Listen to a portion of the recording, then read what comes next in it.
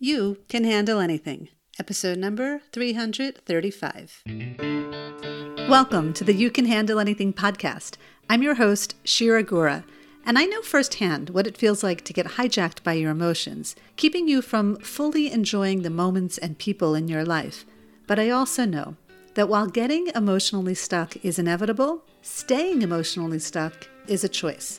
In this podcast, we'll explore the everyday emotional situations we all face, and I'll share with you the tools and strategies I developed that will empower you to get emotionally unstuck from them one moment at a time, so you can feel free, remain in control, and bring more ease into your life and into your relationships. Let's get started.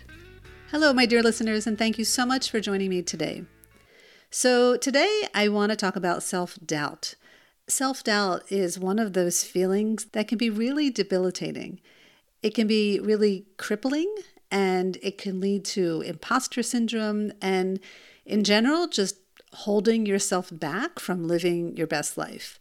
Now, it's one thing if the self-doubt comes from within you, which already is a challenging thing in and of itself, but it's another thing entirely when someone else plants self-doubt within you. While they might not do it on purpose, it can often feel like the self-doubt that they put inside of your mind has even more weight than the self-doubt that just stems from within you. And the reason it feels like it has more weight is because you actually believe what they're saying, and then you feel stuck. So let me share with you a story that happened just the other day so that you understand more about what I'm talking about. So every year in Israel, there's an event called the Swim Across the Sea of Galilee Swim. It's a huge event in Israel where thousands of people participate. Even people come from outside of Israel to participate in this swim. In fact, I spoke about this event at least once, if not twice already on this podcast, because it's something that I participate in almost yearly. And so I always have stories to share with you, just like I do this week. So in the past, I participated in this event with friends who know how to swim, friends who have participated in the event in the past, or friends who believed that they could complete the swim. I happen to be a strong swimmer, and while I don't swim fast necessarily, I can do this swim in about 2 hours, nonstop. Okay, so this year, my 2 younger sons said they wanted to join me in the swim.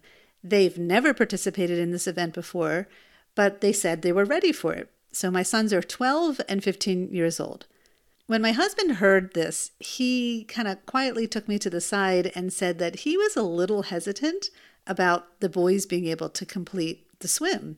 But I told him I think that they would be fine, especially with me by their side, because not only am I a strong swimmer, I was also a lifeguard for many years.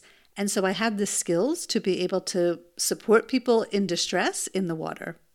And maybe even more importantly, starting, I think it was last year, the organizers of this event made it mandatory that each participant swims with a float that is attached to a belt that you wear around your waist. And they made this new rule, unfortunately, because of a drowning incident. So I was certain that even if my boys would get tired or if it would be hard for them, they'd be able to put their head on the float and rest on it, like everything would be fine. Anyway, the following morning when we were getting ourselves all packed up, by the way, my daughter was also participating and her boyfriend was participating. So my daughter, who is my oldest, came to me in the kitchen and she quietly mentioned also that she thought it wouldn't be a good idea for the boys to do this race. By the way, when I say the swim, there's actually 2 paths. There's like the long one and then there's a short one. And I always do the long one. And so my daughter was saying, it would be better for them to do the short one. But my response back to her was, it'll be fine. Well, when we were talking, my older son, the 15-year-old, came in and said, "What are you talking about?" And my daughter honestly replied, saying that she was thinking it's going to be too hard for him. And I looked at my son as she said those words, and I felt, self-doubt starting to creep on my son's face. I could see it, right? But again, out loud, I just replied back to my daughter saying, I think the boys are going to be totally fine. Now, this particular son and I have been doing a lot of work with getting unstuck in the last month. I got him a journal, the one that I gift to the members of my community, and we've been filling out one page every single day, which means basically getting unstuck from one situation, doesn't matter what the situation is, every single day for a few weeks right now. And I have to say, this process, doing this work with my son, has been so amazing for him, for me as his mom, and also for us in our relationship.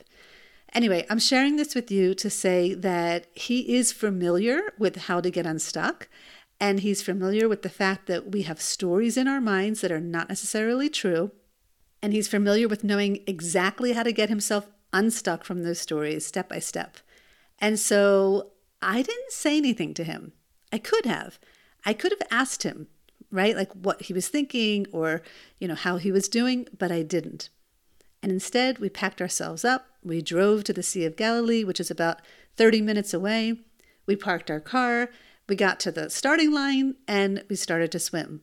I'll spare you the details, but I will say that this was the most arduous swim I have ever done in my life.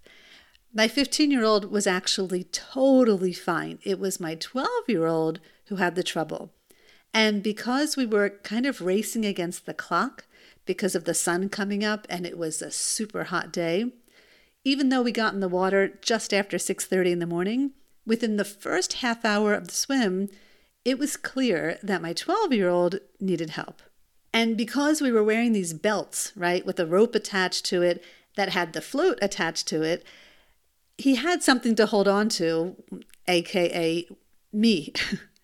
And basically, I tugged my younger son, who was like dead weight, across the Sea of Galilee nonstop for over 4.5 hours. It was hard. But the truth is, I didn't really feel tired or winded. Again, I am a strong swimmer.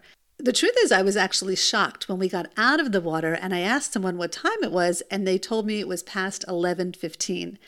I didn't really notice the time passing like that. My kids were definitely complaining. They were tired. They were thirsty, but I just kept going. Anyway, I learned my lesson, and thank God we were totally fine. But the point I want to get to here is about my 15-year-old. At the end of the swim, on our way home, I asked him, remember in the morning when your sister said you wouldn't be able to do it? What were you thinking in that moment? Did you believe her? Were you nervous about that? Did you have self-doubt? Did you take on her story? And his answer was, no, I didn't take on that story. I caught myself. I understood it was her story and it wasn't even true. I mean, it didn't even happen yet, so how could it be true? Wise words, right?